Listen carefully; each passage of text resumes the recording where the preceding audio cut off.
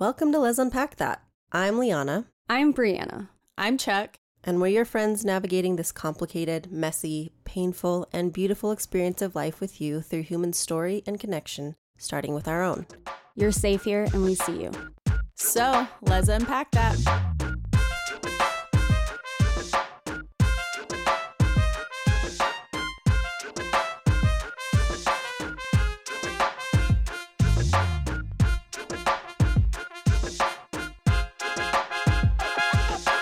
All right. Hey guys, we are starting another episode of Lez Unpack That. We got your favorite hosts here. Hopefully some of you have seen our Mean Girls intro by now, thanks to Brianna. The TikTok genius. Yeah, kind of introducing all of us. But for today's episode, it was kind of more of a me idea, I guess. We want to talk about our villain era. Especially Lianna and I feel like we're kind of in our villain era phase. And we'll get into what that kind of means for us and why we're calling it that. But do you guys want to kind of talk about why we first, or I guess I could first talk about what made me dive into the villain era stuff? So we were actually all talking. It was when we were figuring out podcast episodes and things. But before we're all friends. So what? We just, I know, shocking. We talk outside of the Brianna podcast. And I aren't. That's weird. Yeah, Charles and I, it's a little shaky at times. But we do like to shoot the poop, you know. Like Ursula says, never underestimate the power of body language. Yeah, exactly. My legs are pointed inward right now. Yeah. We're in good terms. What's happening right now? Yeah, sorry. Our legs are crossed the wrong way. I don't know. But yeah, so we were talking about what's happening in life and things, and I was actually in a not great headspace. I just was feeling like I have been painted as a villain to a lot of people, and I feel like in most situations, instead of, finding the good or seeing the good, they're trying to pick me apart and trying to find every reason to prove that narrative to be true. And we kind of dove into being a villain in other people's stories in Lisa Diamond's episode. But I kept bringing up that villain thing, and Lianna had a really cool quote that kind of sparked my interest in almost embracing this villain era. Do you kind of remember that quote, or do we need to look it up? Yeah. It might not be verbatim, but it was something to the effect of how when we're making choices that we're making now, since most of our lives, at least from my personal experience, I made choices because I knew it would make people around me happy. And so stepping into a space where I'm now making choices, trying to think about what would make me happy has been a little bit uncomfortable because, yeah, you see the byproduct of that when people have gotten so used to you showing up a certain way. And talking about how people perceive others as villains, I was making the observation that a lot of times, people see others as villains if that person makes them uncomfortable in some way. Yeah. And when she said that, I was like, oh my gosh, that's exactly it. Like everything I did before in my life made everyone around me comfortable. That was my entire goal, was the whole people pleasing idea. Like, I am going to do everything that everyone wants me to do, and I'm going to try to ruffle as little feathers as possible. And now, since coming out, I've ruffled tons of feathers, and I am having to sit with not being a people pleaser anymore and having people see me more in a negative light. The sad thing, though, with that is, like, when you were people pleasing and doing things to make everyone happy, they were comfortable, and the only one that was uncomfortable was you. The one person that it should matter the most. You were the one that was, like, losing. Yeah, man, that's good. I like that because that was the case. I mean, inside, I felt like I was kind of dying in a sense. Like there's still, there's a lot of aspects of me that are me no matter what. But there was this part of me that was, it felt forbidden. It felt secret. It felt like a pit in my stomach. And there's so much shame that goes into that too. Like you had to feel a lot of shame knowing that you had like these secrets or these authentic like pieces of you that you weren't able to share with anyone. Yeah. And it goes beyond like sexuality too. It was religion. It was, I mean, honestly, almost every facet of my life, I would take what people were saying and try to be what everyone thought the best type of person was instead of being authentically me and embracing me and maybe the parts of me that aren't as ideal or the parts of me that are ideal, but some people just don't think they're ideal. Which What is was- interesting. Sorry. No, you're good. Go ahead, Lianna, Which you is go. interesting because if you're just trying to emulate what you think the people around you want, then you don't actually ever get to figure out who you are, right? And so, like, there are a lot of catalysts for discovering your authentic identity that can be travel, exposure to new ideas, putting yourself in like different contexts to figure out like what you really think outside of kind of like a groupthink setting, because that's something that can be a little bit hard is if you don't ever have anything else to compare yourself against and see what you feel. But it winds up, at least for me, it was interesting to recognize like how you feel super lonely because you don't actually ultimately know what you want. You're just like this mirror back to everyone else. And like big picture, one of the things that I've learned as I've gone through not people pleasing anymore, it's not easy. It's still super uncomfortable. And I still, even though I know I'm making the right choices for me and this is what I want, it doesn't mean all of a sudden I'm just like super happy all the time because I still have to deal with like guilt sometimes and like the burden of recognizing that people that I do care about, I've like hurt or disappointed in some way, you know?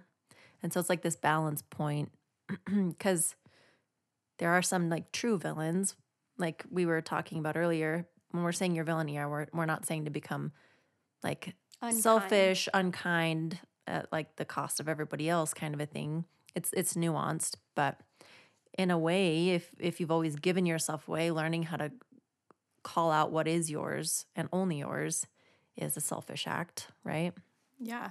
Well, and that kind of ties into there was a TikToker that kind of started this idea of the villain era.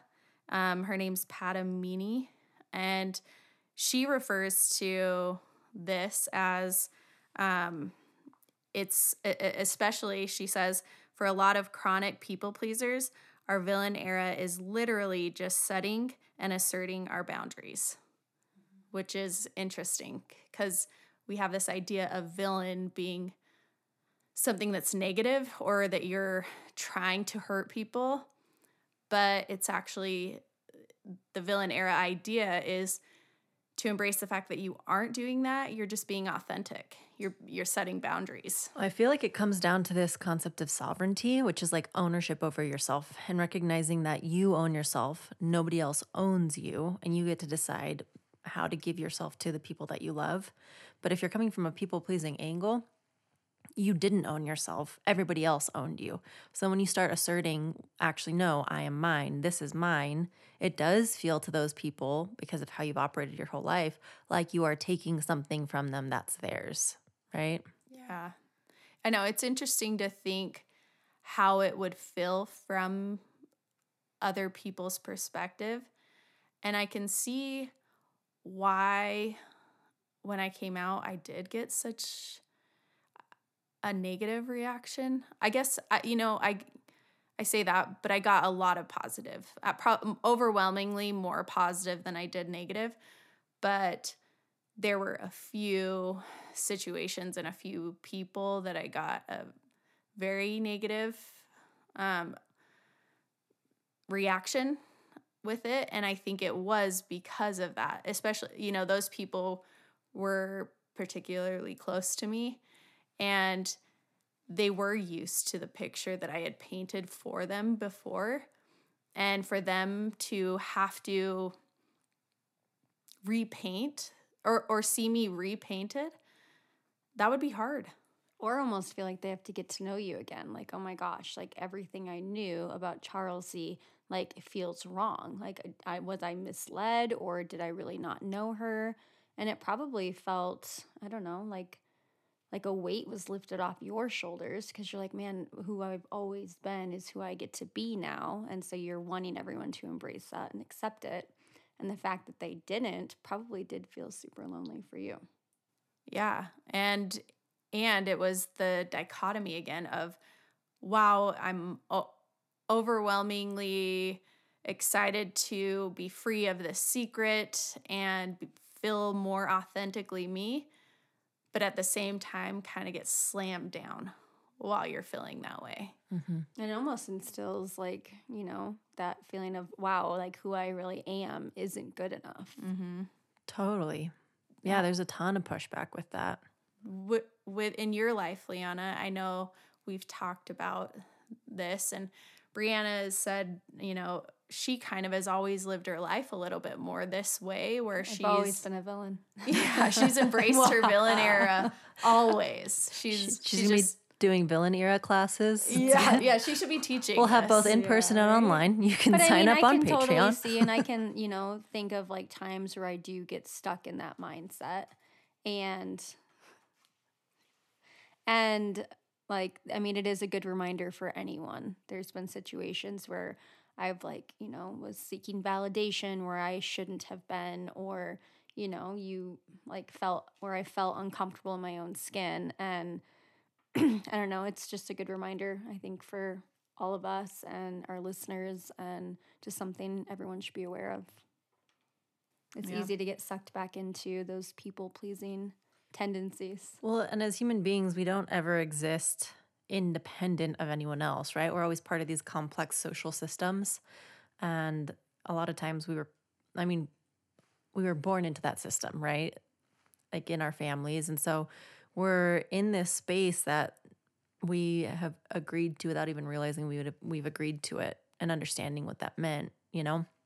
And so that's something that's been interesting for me as I got to like late 20s and now early 30s, is to recognize that I can see it's a very like abstract concept, trying to understand like those relational connections between you and your parents, you and your siblings, you and your grandparents, and like then onward from there, like extended family and friends. And like for me, growing up in like a conservative church culture, like what being part of that social network meant. And so again, you kind of get swept into that without recognizing you're in that space. And then there's some sort of catalyst that makes you have to question, actually, do I want to be inhabiting this space anymore? And stepping out of that, I think of it kind of like a spider web, right? Like each thread is by itself, but it's connected to everything else. And if you flick part of the spider web, the whole thing shakes. Yeah. And so it makes sense that they would react like it was its own structure before. But now that I've flicked this thread or like stepped out of it, it is rippling out and impacting everyone else. So it's like that paradox of it's not all about me. Like I am tied into a community, and also I get to decide what I want, and then people can decide likewise if they want to be part of this new me, this new structure, you know? So how do you guys think or what would be the best approach? Maybe Brianna will be the one to kind of ask this question because she's kind of lived it more. But what would be the best approach in being able to be authentic, not be a people pleaser, kind of embrace this villain era, but also hold space for other people and recognize that we are affecting them? That little, thread that we're tapping could be a big thread for them, and it could really impact their life significantly. Shake their whole world. I honestly think a lot of it comes down to tact and like communication. Like if you're able to set boundaries in a healthy way and have like positive, healthy relationships with people, like they're gonna almost respect that you have these boundaries. And if you're, not coming across as like, I don't know, I guess a lot of it is like being able to say no to people. If someone asks a favor of you and you for instance, you can't do it or your schedule is super full, you don't say like, well, I'm really busy. Like, why would you ask me that? Obviously, I can't do it.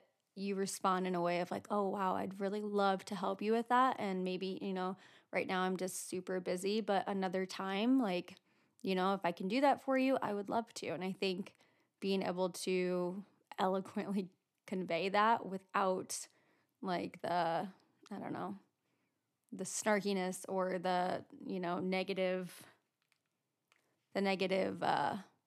conversation, I think a lot of times people are going to respect your boundaries. Yeah, I think it's interesting because like that whole concept of the spider web and how we relate to each other. Going back to like Lisa Diamond's episode, she was talking about how we each get to like craft our narrative that we see the world through and what makes sense for us. And other people get to craft their narrative and what they see the world through and how it makes sense for them.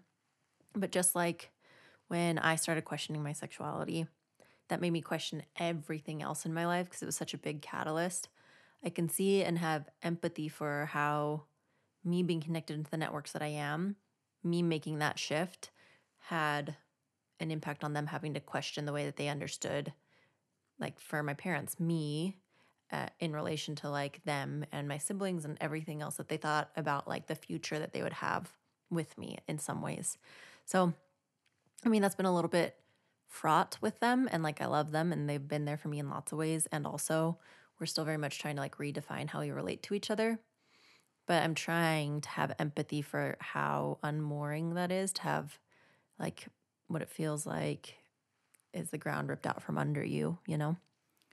Well, and I think the fact that you and I in particular have religion, that we're also, you were doing it kind of at the same time.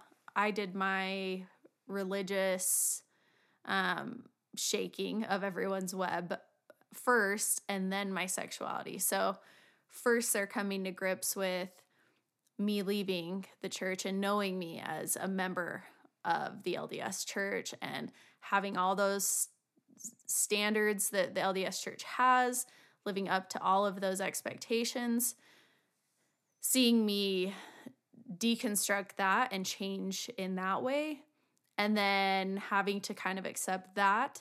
And then again, me shaking it up and also surprising everyone by saying, I'm not straight. I don't think I'm straight. Yeah. And because I had done such a good job of people pleasing in all those ways, most people told me they had no idea. And so I think in some cases when people have a little bit of an idea, it's something that they can come to grips with. And they're like, I saw this coming. But at least in my situation, I think yours a little, Lianna, they had no idea. And so it rocked them even more. Okay, wait. You're not straight? Back up. You should know. I honestly don't think, though, that like people are able to reach their full potential unless they do embrace their like inner villain. I do think it's understanding. This is one thing that's been really important for me as I've gone through the deconstruction of like some of the religious programming, is in religion you're taught like extremes. You're either you have to be all good. You can't even have like bad thoughts. Like the pinnacle is that you will only ever be light, right? Or conversely, you're told that like there's nothing redeeming about you. And so you have to rely on somebody else to give you anything worthwhile or good, right? And so like both of those ends, you're either like extreme good or like pure evil. And there's no in between. And that's really hard. But I think coming into deconstructing all of that, embracing like that villain or embracing the darkness that we all kind of have and like figuring out how to integrate that and recognize that as human beings, we are complex and we do have potential for like really beautiful, loving, good acts. We also have potential if we're not like watching ourselves to do things that are really harmful and hurtful. And it's not either or, you know? Yeah. Well, that actually kind of reminds me of, when I did start to set boundaries more recently in my life, and I voiced some thoughts and kind of pain that I was experiencing, and then I set boundaries for certain people in my life. And immediately after doing it, I was like, I probably shouldn't have done that. I shouldn't have done this. This is going to cause drama. It's going to make things harder in my life. And Brianna said, just stop for a sec and just enjoy the fact that you got it like off of your chest finally. Like, enjoy that they're going to make you a villain. Why don't you just embrace it for a second? And at the same time recognize what I did wasn't to hurt anyone. It was to set boundaries to keep me safe, to keep my family safe, and that was okay. And to set things right with you, which that should be just as important. Yeah, and I loved it because it was true. I don't embrace that villain era like I should. I don't embrace making people uncomfortable. It makes me uncomfortable when I know I'm making someone else uncomfortable. And when I set boundaries, I'm worried that I'm hurting people's feelings or making them uncomfortable.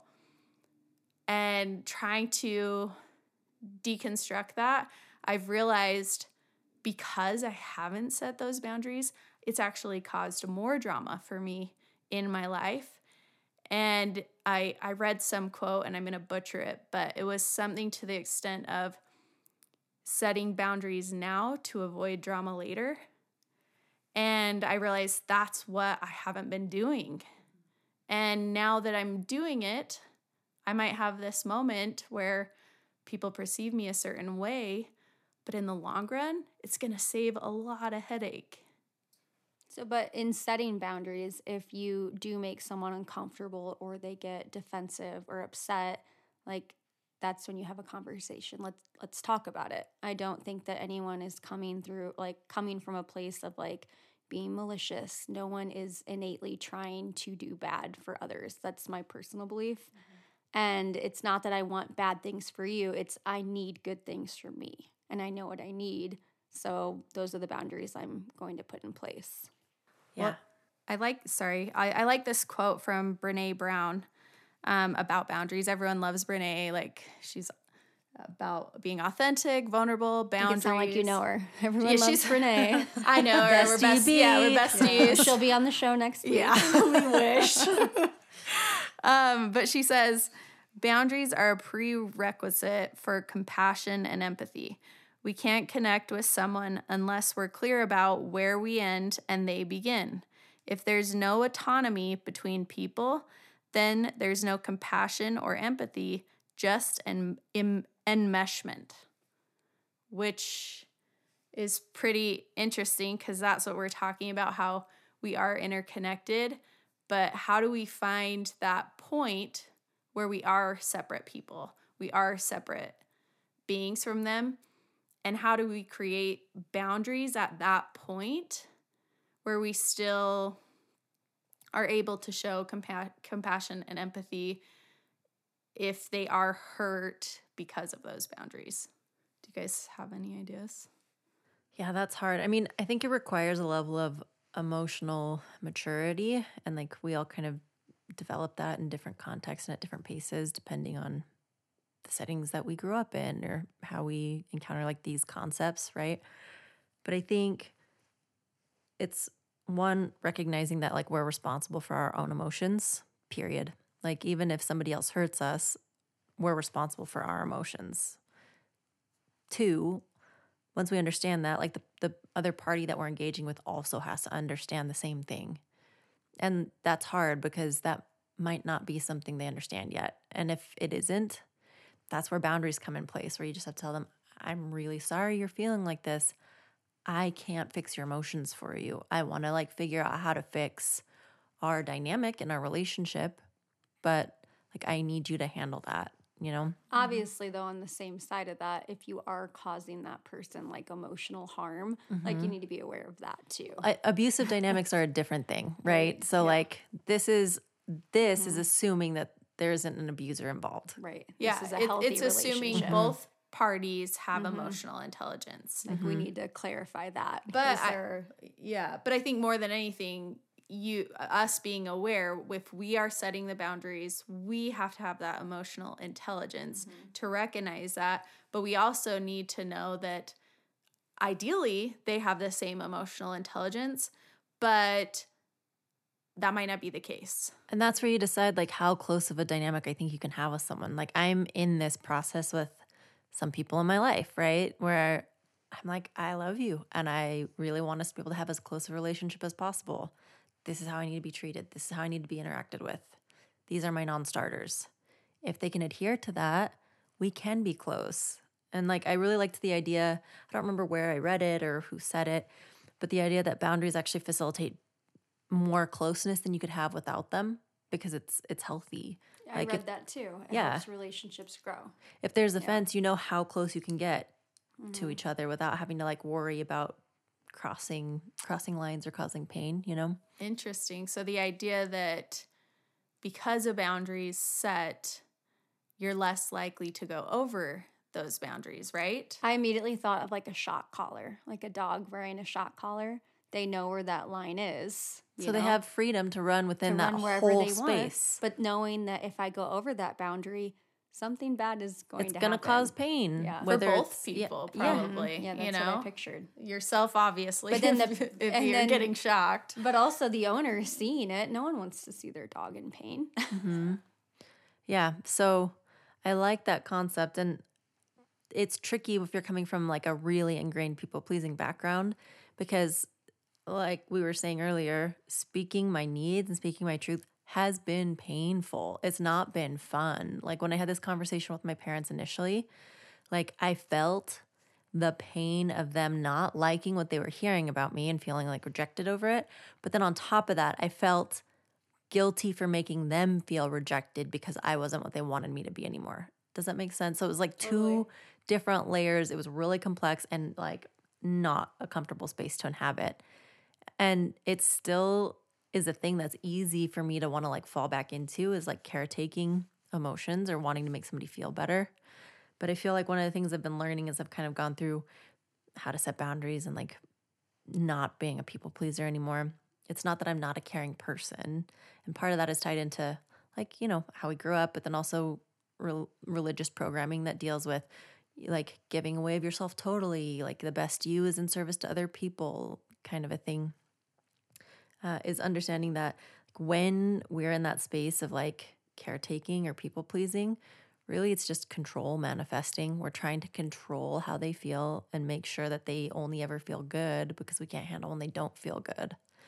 And so I thought that was an interesting way to flip it and understand that really it's asserting our voice for ourselves, taking back control over our own sovereignty, but then also letting control go for how other people feel and how they react to us, and recognizing if they don't want to adhere to those boundaries, if they don't want to be close the same way I do, there's nothing I can do about that. I can't control it. That's been the I love hardest that. thing for me. I think because I did control the narrative that people had of me for so long because of those people pleasing aspects of me, I was able to, in a weird way, you know, not meaning to, but control the way that they pictured me. And now letting go of that control, it is so hard. But I'm realizing with you saying that, I was controlling the way other people viewed me, but I gave control of myself away, which is interesting because I never thought of it. And why was I so comfortable giving my control of myself away and wanting to control other people's view of me? And now it's been uncomfortable for me when I've given myself control back to hand the reins off to everyone else and let them view me however they want to view me. I feel like you told me this story, and I don't know if you want to share it or not, but I think you were a child when this happened, but you remember like you would hear people say like, oh, I don't like that about someone, or like, how could they act like that? And you would do like little mental like cliff notes, like, oh, then, don't do this, don't do that. And that's kind of how you like formed your personality kind of early on. Is that? Yeah, for sure. I didn't give you a choice to talk about it. I just told the story myself. No, we were on the heels of a control conversation. Yeah, Great. exactly. No, So sorry. I think we actually maybe mentioned that in one of our podcasts. Did we? Okay, I know we've talked about it. But yeah, I really would make all of these notes of what people should or shouldn't be, and I tried to be that. And I remember even from a young age, I mean, junior high, high school, like trying to fit in these boxes that I just didn't fit in. And me trying didn't make me fit in. I mean, I definitely wasn't popular in either of those settings. So me trying to fit all of those boxes didn't really work. I guess in some ways I used religion as my biggest box. And so I almost had a moral superiority in that way because and maybe use that as my excuse for why I wasn't as popular. Because I'm just doing all the things that I'm supposed to be doing. You made some religion of these people, your whole personality. Yeah, where some of these people are doing what they want to do. And maybe part of our issue with people pleasing is tied to religion, like you said, because I think religion a lot of times is giving control to whatever organization you're in to dictate who and what you should be in order to get to heaven, or in my case, I guess it's still heaven, but like the celestial kingdom. Or even just to stay on the path to that, Yeah. You had to. Like thinking shorter goals. Like if you want to stay on the path to heaven, you have to do this and this and this. Like don't stray away from that. Yeah, and I did give up control of my life to religion. And so maybe that is why that's more comfortable for me. And now learning to be more in control of me and letting go of everyone else has been hard, because before I just gave control of myself away easily. Which is interesting because it is kind of comforting in ways to feel like there's somebody bigger and smarter who knows better and who can tell you what to do. There's this weird comfort in that space. Kind of like, to give a really basic analogy, if you're learning how to ice skate, you use little granny walker, You feel safe because you're not going to fall, but you're not free. You're like shuffling along super slow. And real freedom is scary because you have to recognize a couple different things. One, that like you control outcome. So if it works or if it doesn't work, it's on you. It's not on anybody else. And then two, you also have to recognize your limitations, because whenever we outsource our power to someone else to tell us what to do, we are assuming that they're smarter and they have more information than we do. So does it really come down to trusting yourself, do you think? Totally. And that's scary too, because you have to trust yourself, but you also have to recognize that you don't know everything. And that's why it's like dynamic. And so, life continues on. Because you could be totally delusional and say, I trust myself fully, but you don't know anything about what you're talking about. So you do need to kind of look for outside resources. Mm-hmm. And I think it's a balance point, right? Like you look for information, you learn from other people, you have that humility. And also ultimately you do have to trust yourself. And I think that anybody who's telling you to outsource, your authority or like sovereignty to somebody else above what you think is not somebody you should trust. Well, that's interesting because it reminds me of, I was actually talking to my ex's cousin, and we were having a discussion on how I don't trust my own voice. I will reach out to people to get validation for what I think is right. I'll tell the story and I try to be as fair to both parties as possible. I want criticism on how I handled something. Tell me I need to do better. Tell me what I could have said better.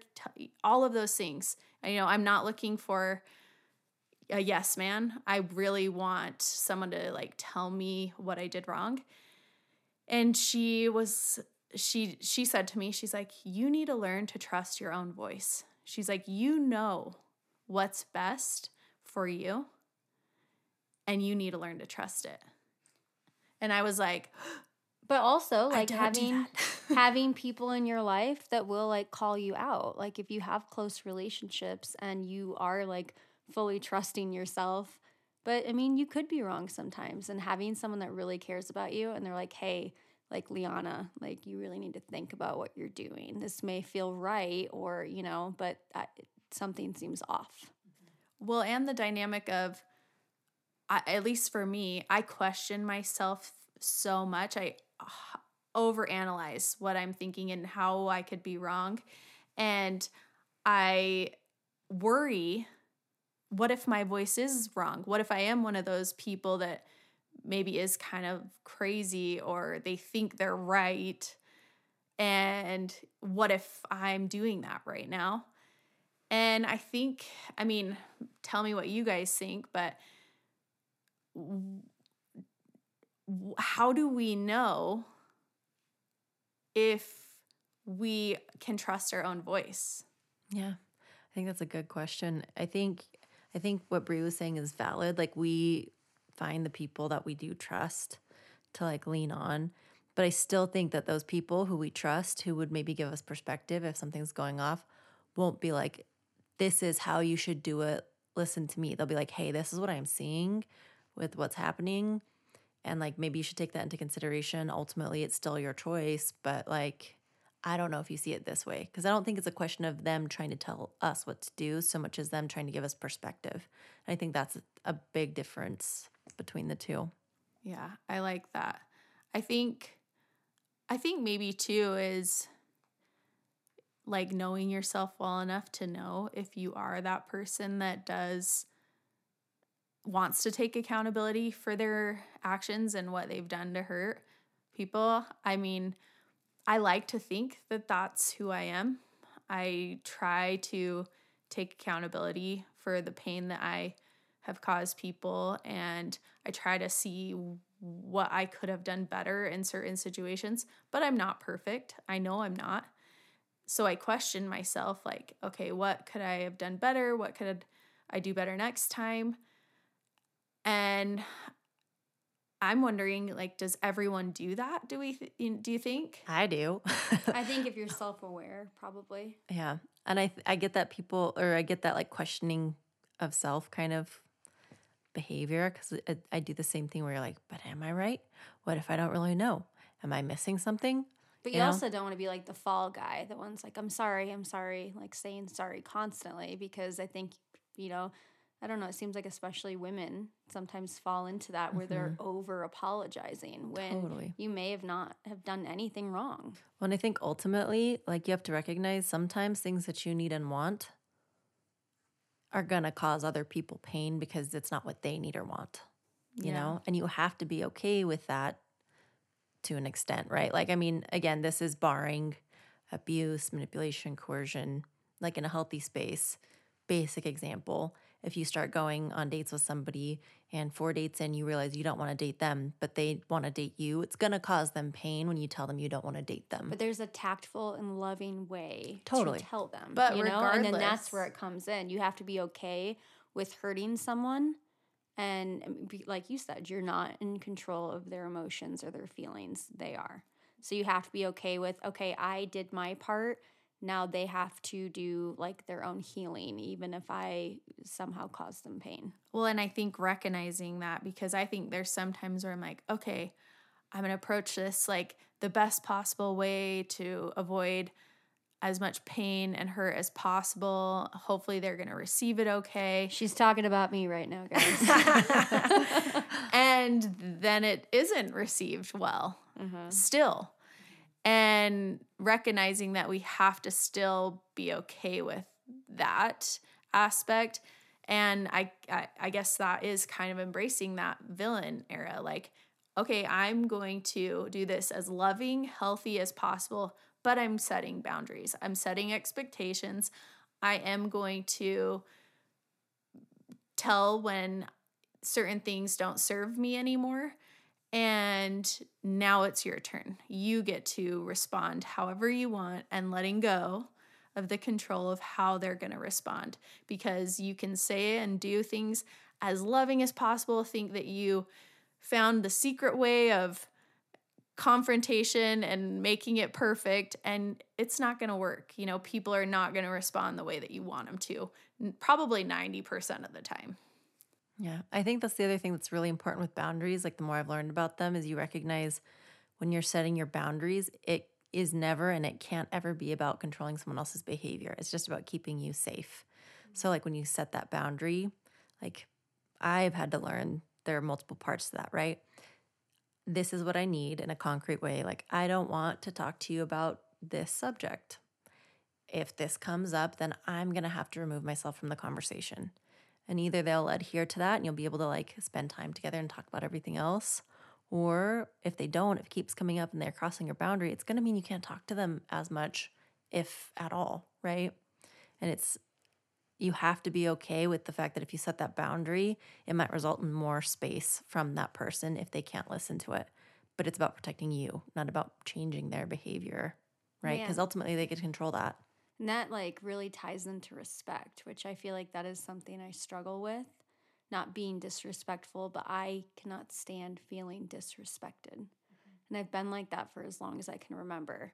So like you were saying, like I can't have this conversation anymore, and if you bring it up, I'm going to need to remove myself from the situation. To me, it's like, okay, I set that boundary, and then if they're still doing it, I feel wildly disrespected in situations like that, and then that triggers me, and I get pretty upset. Yeah, I think to that concept of respect, it goes to that root of understanding sovereignty, right? Like you're owning yourself and you're letting them, whomever the party is, like own themselves. You're not trying to tell them what to do, but ultimately, like you're respecting yourself. And I think that's one of the big things I've learned too with setting boundaries is like, if I don't uphold my boundaries and protect myself, then I am communicating to myself that I don't respect myself, you know? I struggle with that even in like parenting. Like I am very big on respect with our kids. Mm-hmm. And that is something I'm constantly trying to instill in them. When they're disrespectful, it does trigger like something in me where I feel like almost like I kind of spiral. Mm-hmm. And I want to know where that comes from. I don't know. I mean, mine's a little bit different when it comes to like kids and parenting and everything, but I feel like, and it's kind of, you know, I guess that caveats into what I was thinking about, but with parenting, I've noticed since coming out, my parenting is far more scrutinized, which is interesting. Maybe something I did expect to an extent, but not to the extent that it has been. And the interesting part for me, or not interesting, the painful part for me is that I actually think that I'm a better mom now than I was before.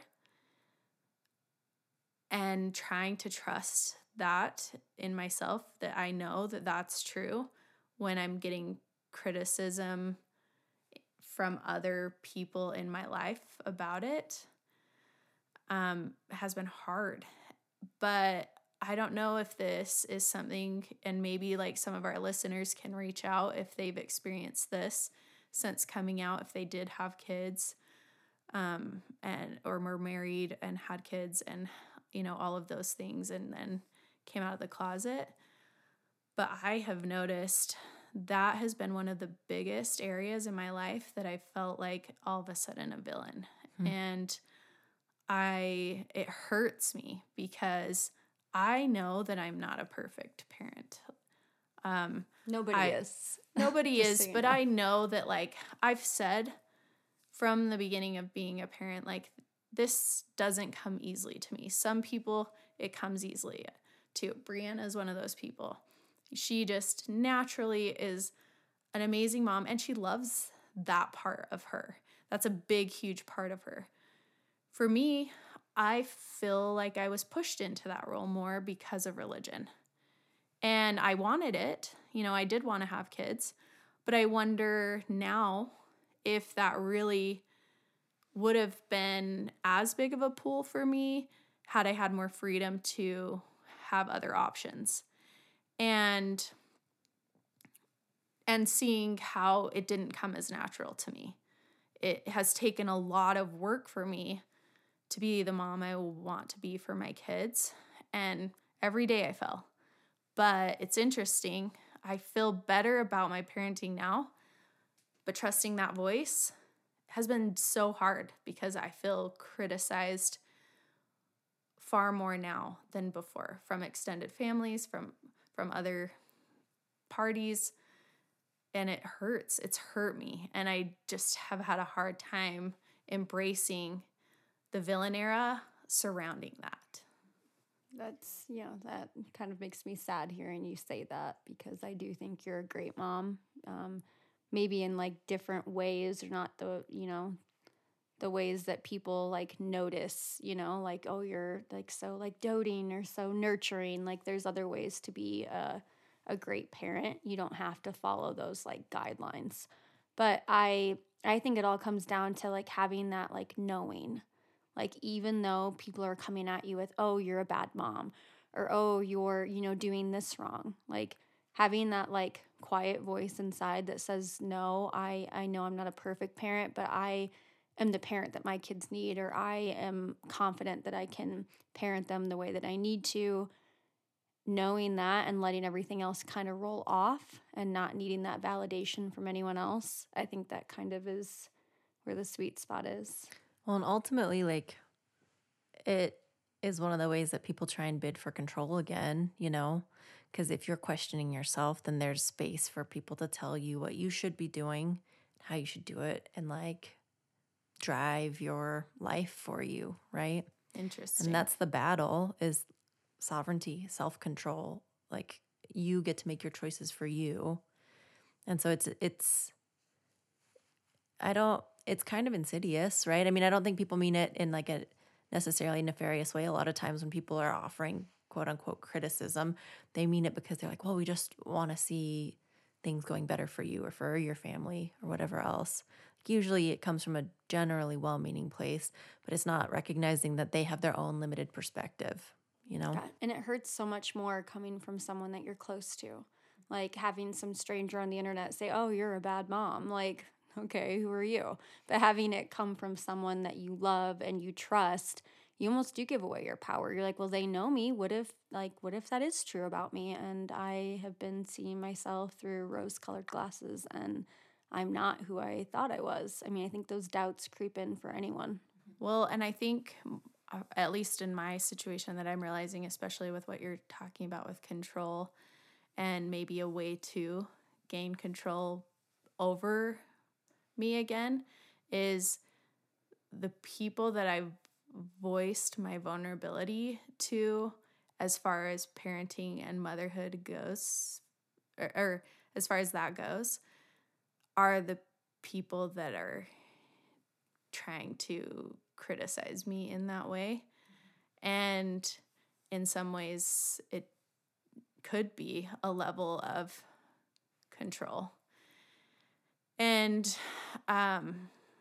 what I am struggling, and maybe other of our listeners can chime in and, tell us if they feel the same, but struggling with the dynamic of being the parent and mom that I want to be, and just letting go of control of how everyone else sees it. And that for me is hard, because it's easier when it comes to just me, and then it's still hard. But when it's other people that they're making it seem like I'm negatively affecting somehow, or maybe I'm selfish and I'm not thinking enough of them, it hurts, because that is what I think of. Like, night and day is my kids, even though it doesn't come naturally to me. Every day I'm trying even harder to find ways to make it more natural for me, because I want I want my kids to know that I love them and would do anything for them. And I want them to know that, you know, all the things that I've done in my life that possibly could negatively affect them, I'm trying to help them through and create space for them. And I just need to learn how to trust myself. And I think that I hopefully, you know, as we go on this podcast, maybe, you know, I'll get there.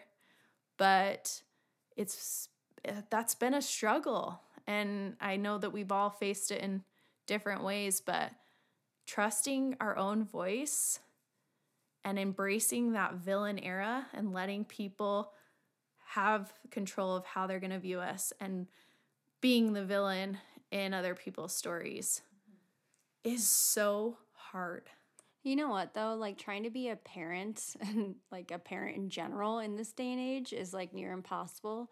And trying to be a perfect parent in this day and age is impossible. Well, Like, even, like, you said very nice things about me. That was sweet of you, honey. But You are a great mom. I do feel like even, like, things that come so natural to me with parenting, like, I almost feel like I go against those things because I'm like, well, what if I am too much? Or what if I am, you know, like a helicopter mom? That term gets thrown around. Like, maybe I should step back. And then stepping back and not being so, like, involved with my kids feels foreign to me. So there's, like, even on the flip side, like, I could be doing things quote unquote right, but in other people's eyes, that's wrong. That's interesting because that's true. I do, like, see you as this mom that is, you know, amazing, but there probably are some areas that you probably could let a little control go and give a little bit more autonomy to your kids.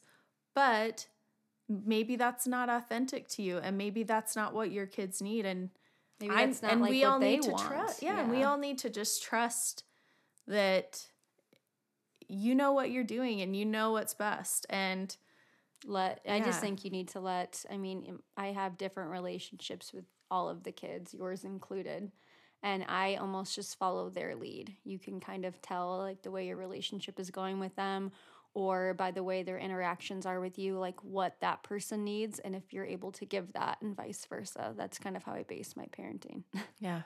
Well, and I think it's funny that we got kind of into this topic because one of the future episodes that we're going to be doing is looking specifically at, like, some of the challenges that have come up as, you know, a queer couple parenting kids in today's, like, culture and society, some of the hard parts that have come with that. And I think we've started hitting in on some of this in this particular episode, and they're definitely related with trusting self and setting those boundaries.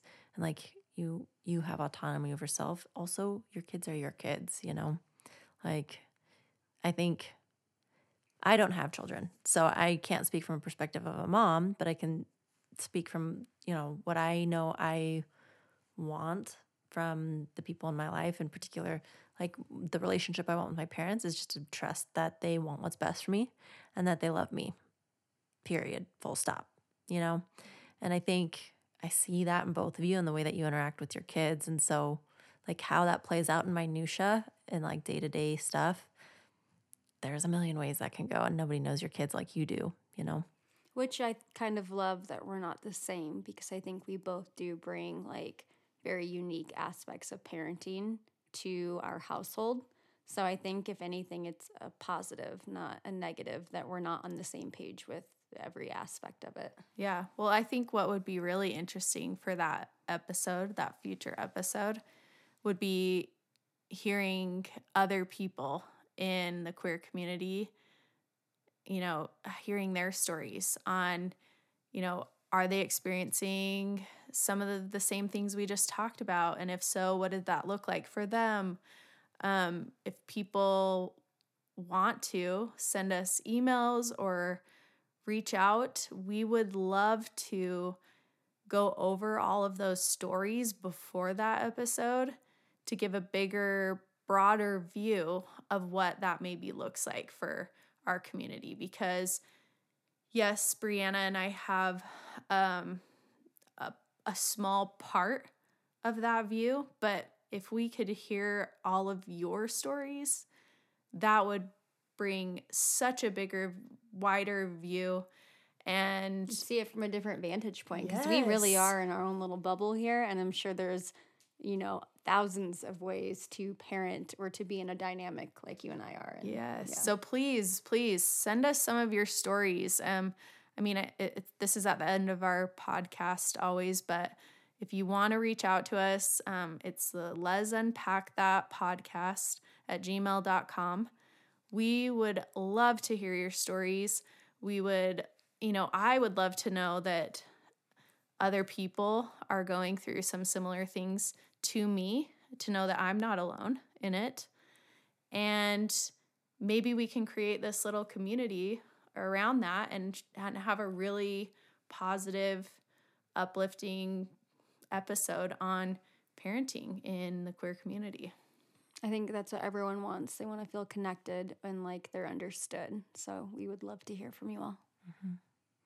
So I guess to wrap up with this episode on people pleasing and boundaries and our villain era, stay wicked. Yes. I love it. My evil laugh. Can you please put that evil laugh in the beginning and the end? I need you to clip that in, Matt. I'm really not. I want to embrace it, and I want to be the evil one. And I don't know how. You're too sweet. You can't be the evil We're not one. trying to be wicked, but just own your sovereignty. Yes. Love it. Okay, catch you next time.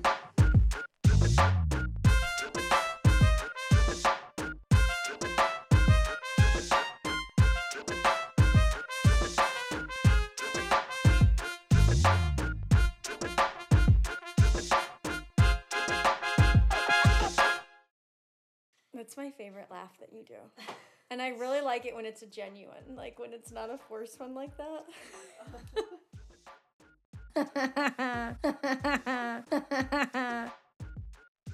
The Lez Unpack That podcast is an ally and advocate for the LGBTQ+ community and is devoted to giving a voice and creating a safe space for individuals and families of the LGBTQ+ community.